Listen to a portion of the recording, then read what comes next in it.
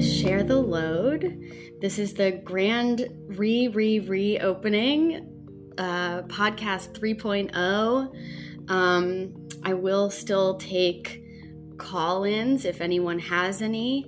But in the meantime, I'm going to be showcasing the work of educators, consent educators who I've worked with, and also friends of the show.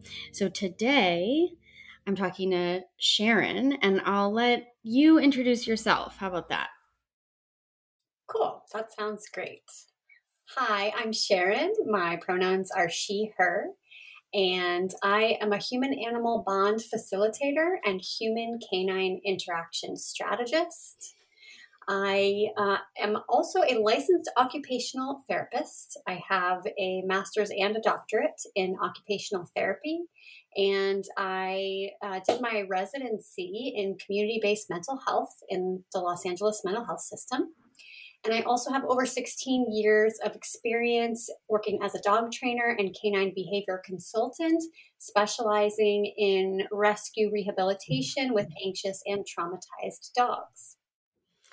I didn't know that you were Dr. Sharon. Sharon, this is news to me. Announcing, yes, I am a doctor. Wow. Okay. Well, then there's a whole lot of stuff we could play with like the dog doctor. I don't know, just brain spinning here. Okay. Well, I've known you now for quite a while, come to think of it, going on 2 years. And I, from my vantage point, you have had like a really amazing transformation. It's been really cool to see. And we've worked together in a number of ways. So I wanted to start by asking you a little bit about your like before consent practice to after consent practice. I think what I'm trying to get at a little bit more in my work is like moving away from this idea of consent being permission or like, is that okay? Yes. Okay. Like that's end of story. And also moving away from this kind of good, bad binary where I think the word consent can bring up a lot of fear and a lot of shame and a lot of guilt. And there's often this sense that like if you seek support around consent and boundaries, you're either gonna like be racked with guilt and realize that you've done a bunch of things really wrong and you're gonna feel terrible about yourself, or you're going to realize that a bunch of horrible things have happened to you and you're going to feel really terrible about yourself.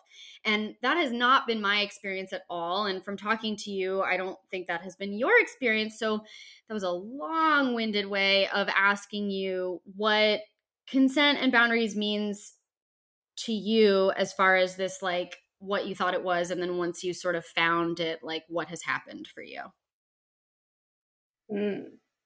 Such a great question. I'm thinking back to when I first started working with you, which was in January of 2021. And at the time, I remember feeling like so many things. I was really depressed and I was struggling with PTSD. And this was after, like, I had worked in the LA community-based mental health system for a couple of years, and I got burnout right away. And so I left that world, and I didn't really know what I was going to do next. I was kind of falling back on my small dog training business, but I didn't really know how to incorporate my doctorness into that work. And then I was also realizing that the structure of that work was not sustainable.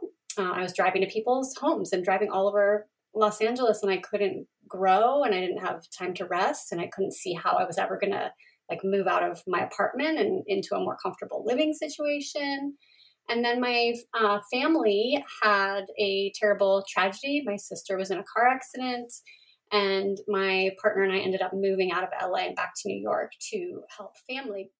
And once all of that sort of passed, and I was like back to figuring out myself, I felt like I had been going through life just saying yes to other people and doing what I thought other people wanted or needed. And I felt like I had given every single piece of myself away, and that there was no return on that. Like it didn't behave like an investment where like I was taken care of by the people that I had cared for. And I really just didn't know how to be in this world anymore. And so when I came to consent, I was looking for a way to figure out how to be me, and how to live and how to heal. I love that. I've heard from quite a few people now, like, that there's this shift that takes place when they go from thinking that consent is about how you treat other people to recognizing consent as a pathway inward. Like recognizing that consent is a it can start with how they treat themselves, how they listen to Mhm. themselves, and a way to get to know themselves better, as opposed to just like an externally relational thing.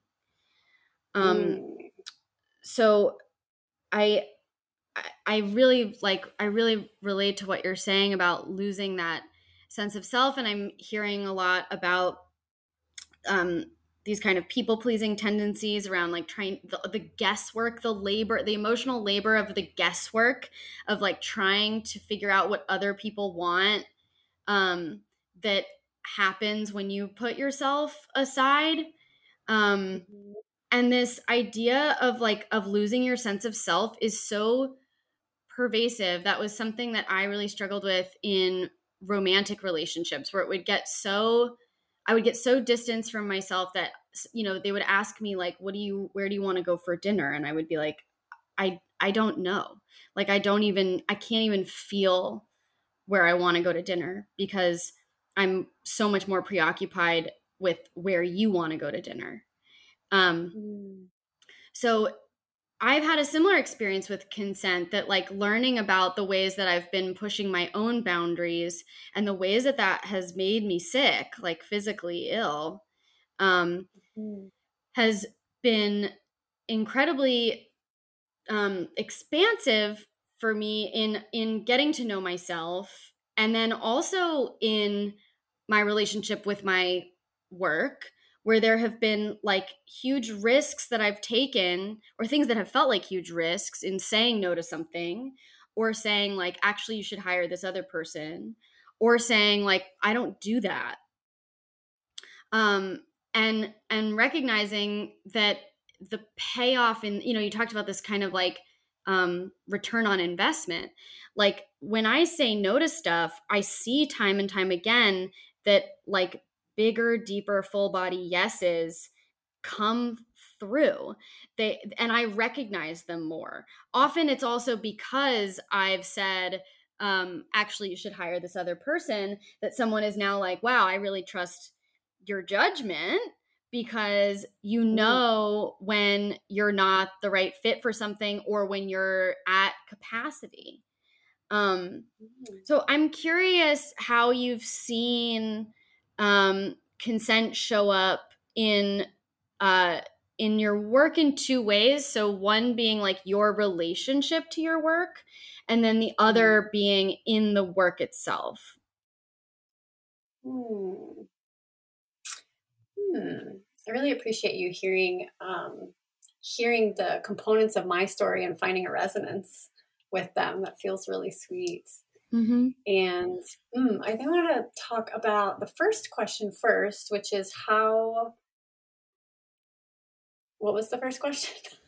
The How first does question the was, how has consent shown up in your relationship with your work? mm, yes, great question. I would say there's a lot of ways that this can be described. One is in how I allow myself to move at a slower pace. So before consent, I was working on an urgency motivation, like a Mm-hmm. constant hustle and say yes to every client and um, like just do whatever it takes, right? And it, like I liked my work, but I also always had a feeling that like, well, if I wasn't going to get paid for this, I definitely wouldn't do it, you know? Right. And now I allow myself to recognize all of the spaciousness that I can have when I slow down, which is like, for me, it's like a speed, it's a slowing speed, but it's also a deepening of awareness, So really paying attention to how I make my to-do list has changed. I make 3 columns. I make a column for what I want to do, what I have to do, and what other people want me to do. And Whoa. I allow myself to not do the things on the third list until I'm ready. Or I realized earlier last week that when I'm not doing the things on the third list, sometimes it's because I'm in a freeze or I don't have enough Ah, information and I'm not sure what questions to ask or something. Like there's some reason why I'm putting it off. And I also have this different relationship with creativity, whereas before it was like, I have to create something, I have to do it, at a certain time. And part of that was because of grad school, like you have deadlines and there's not flexibility. And they don't seem to realize that you're doing this full-time program and working at the same time. That's a different story. But but now I recognize that ideas will come to me, whereas before I was constantly chasing them. yes. And now it's like, I'm just going to sit here and I know and I trust that the idea will come. And if I don't have an idea right now, that means it's time to go outside and play because I'm Yes. done working for the day. Or like go for a walk or I think about this idea of like creating the environment in which you can have shower thoughts. These Yes. like this idea of like the thoughts that you have in the shower. And I think those are promoted by the fact that you like have to do nothing right now. And sometimes Mhm. I'll be working and I'm like hitting a wall and I'm like, this is so frustrating. And then, the solution comes to me while I'm cooking dinner or while I'm walking my dog or while I'm in the shower. And so that's actually something that I think for anyone who does anything even remotely creative, or where you have to problem solve, which I think is like a branch of creativity, Mhm. you actually have to like build into your pricing the Mhm. time that you need to spend cultivating shower thoughts, because that's how the work Mhm. moves forward, right? That's how like you find the new stuff that's the pushing the bar. um Yeah. so I love that. Okay, keep going. Yeah. So now I think it's it's a constant practice, right? So I still have urgency creep up on me and I still have days where I'm like, oh, is this working? I don't know. But I also have this ability to have conversations with my own body, which I didn't before because I was in such a freeze state for so long, probably the majority of my life, that I couldn't feel when I wanted to do something versus when I had to do it. I didn't even know. Mm, And I didn't have this ability to come up with ideas to ask for help. Like it wasn't just hard to say, "Can you help me?" It was also like, I don't even know what to ask for right now. Like what's on the table or what are my options? And so now I pay attention to that and I look for lots of inspiration You know, one of the inspiration areas comes from Muggins, my dog, who is really good at asking for help and Hmm. like being really specific, like, I need this right now, and using such enthusiasm also. And I really learned that, like, I can't ask for help when I'm like really depressed and don't want to get out of bed. And, like, no one's going to come and help me when I'm like, please help me. But if I'm like, hey, everyone, I'm trying to do this really cool thing. I just need you to do X, Y, or Z. And I bring the energy, then people are like, oh, yeah, like, what are you doing? I want to jump on Mm. that and do what I can to get involved. I will say, I think you deserve help even without the enthusiasm. Everyone Totally. should be supported, especially in those states. But I do hear what you're saying, especially around maybe like creative pursuits, where it's like if Mm. you don't have the excitement about what it is that you're doing and you're just kind of like, yeah, I mean, I like do this thing and it's okay. It's fine. It's a job. Like who's going to be like, I want to be part of that. So Right. yeah, I hear what you're saying. And I also experienced that with my dog where she's like, walk? Can we Yeah. go for a walk? And I'm like, yes, we Yeah. can. Yeah. And there's something about that that gets me excited too. And then I can say, thank you for communicating so clearly. You make my job so easy. Um, Mm. okay. So I also want to hear well, I'll give you two. There's two places I want to finish the part about how consent shows up in the work itself, because I think for anyone um, who's new to the idea that you can practice consent with dogs, I want to share a little bit of how that works. But the other thing that I want to ask you is about how a consent practice sort of helped you in facilitating your own healing. And so if there's one that you would prefer to start or end with, it's your choice. Let's do the healing one next. Great. Cool. So there are so many ways in which consent has supported my own trauma healing. One has been to help me become aware of my trauma responses, to be able to be more objective about them and to be an observer of myself.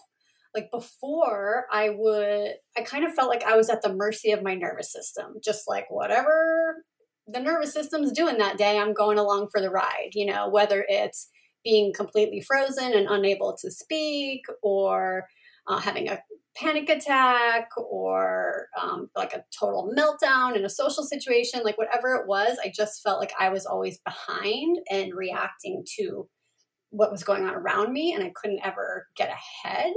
And now, well, also with that, I had a lot of shame and guilt about how I was behaving and a lot of insecurity about myself as a professional and just felt like an imposter and someone who was just ill and unable to be successful.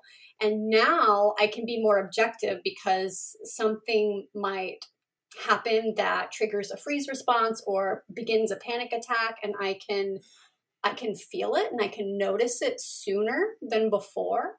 Whereas before I would not notice until it was at the most intense level. And now I can feel like that subtle shift of like, oh, that's the direction I'm going, or oh, that I didn't realize that affected me that way.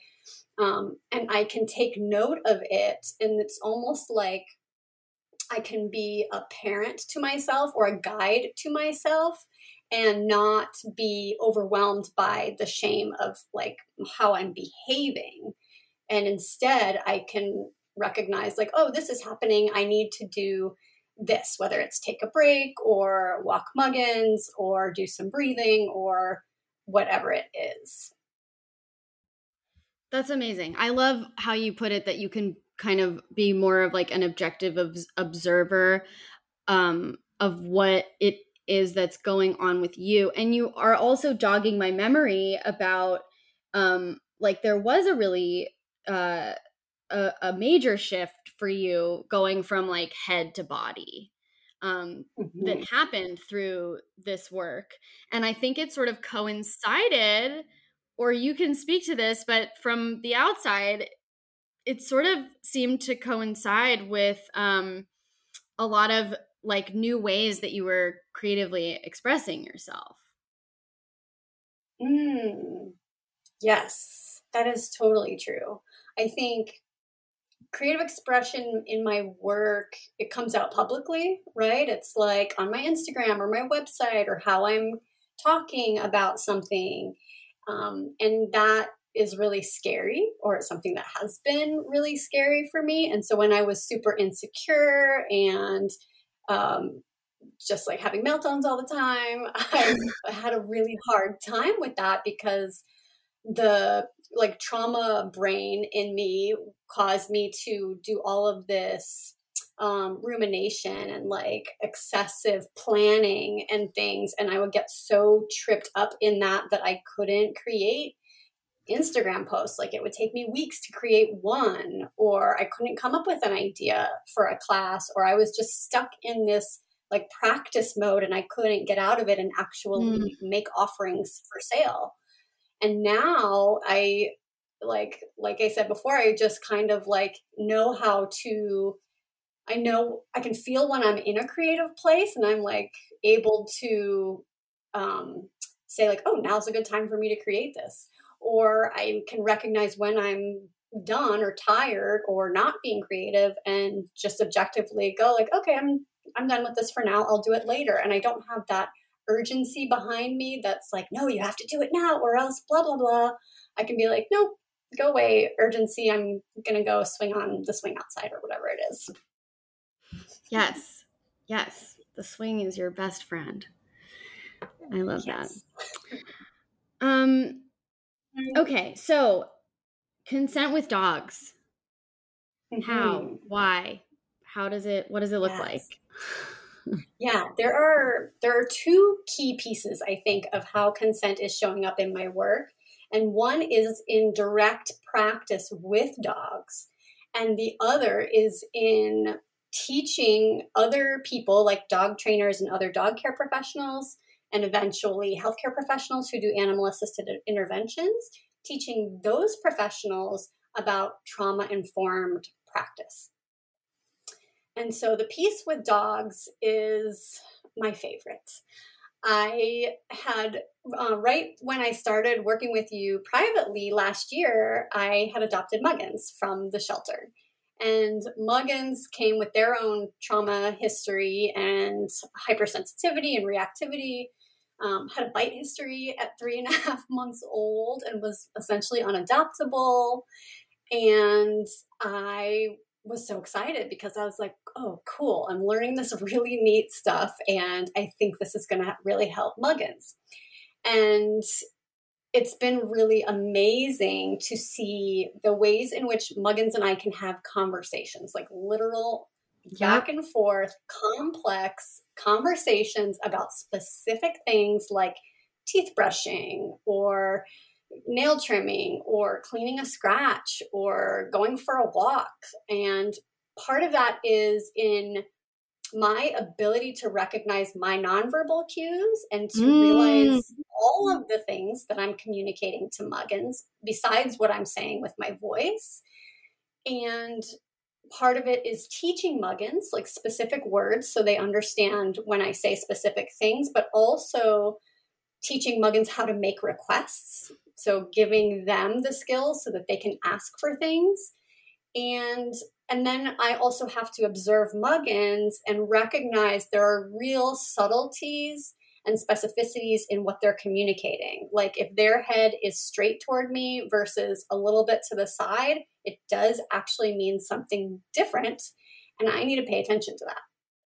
So it's been a really amazing journey from a year ago to now for me to be able to live with this dog who now can just lay down and take a deep breath without being told to when Mm. they're asked to wait for something, and who recognizes that they need help sometimes and they come to me and ask for help. And it's been so beautiful also to see their relationship with my partner, who's a cis man, who one of the most beautiful things is how we approach helping muggins when they're barking out the window at something. Like most people would be like, oh, tell the dog to be quiet or whatever. And the approach is to get the dog to stop barking. But Tom and I, our approach is to go and help Muggins, to look out the window and see what Muggins is telling us about, and to explain to Muggins what is happening so that they feel validated, their body can calm down, and then they can interact with us and learn how to move through that situation. That's incredible. That's amazing. I'm just like, my dog's asleep, like completely knocked out against the door. And I'm like, are we talking like this, Tennessee? She's passed out. She's not even listening. We She'll talk, but it's not like what you're describing. And I think for a lot of people, the hump to get over is like believing that this is possible. Like, it's not like the things that you're describing are like that hard to do. You know what I mean? Like unlike, I don't know, learning like a backflip or something. Like what you're talking about, I'm like, I know how to do that. It's just that I wouldn't do that because it doesn't, in my, you know, sort of like layman's understanding of like what dogs are capable of, it doesn't sound like that is possible. You were also talking about your own nonverbal cues, and that is so cool to hear, because I'm thinking about that shift for you going from head to body, and this idea of noticing your own nonverbals and going like, oh yeah, I'm looking down and to the right. That's because I'm nervous right now. I'm talking about something that's hard for me to talk about. Oh, I'm fidgeting. Okay, maybe I need to take a few deep breaths and like figure out why I'm feeling that stress right now. And so that, like, recognizing nonverbals is this like intellectual way into the body. So for anyone struggling to get into the body, that it's a nice like segue kind of. It helps you kind of like use that logic brain to get in.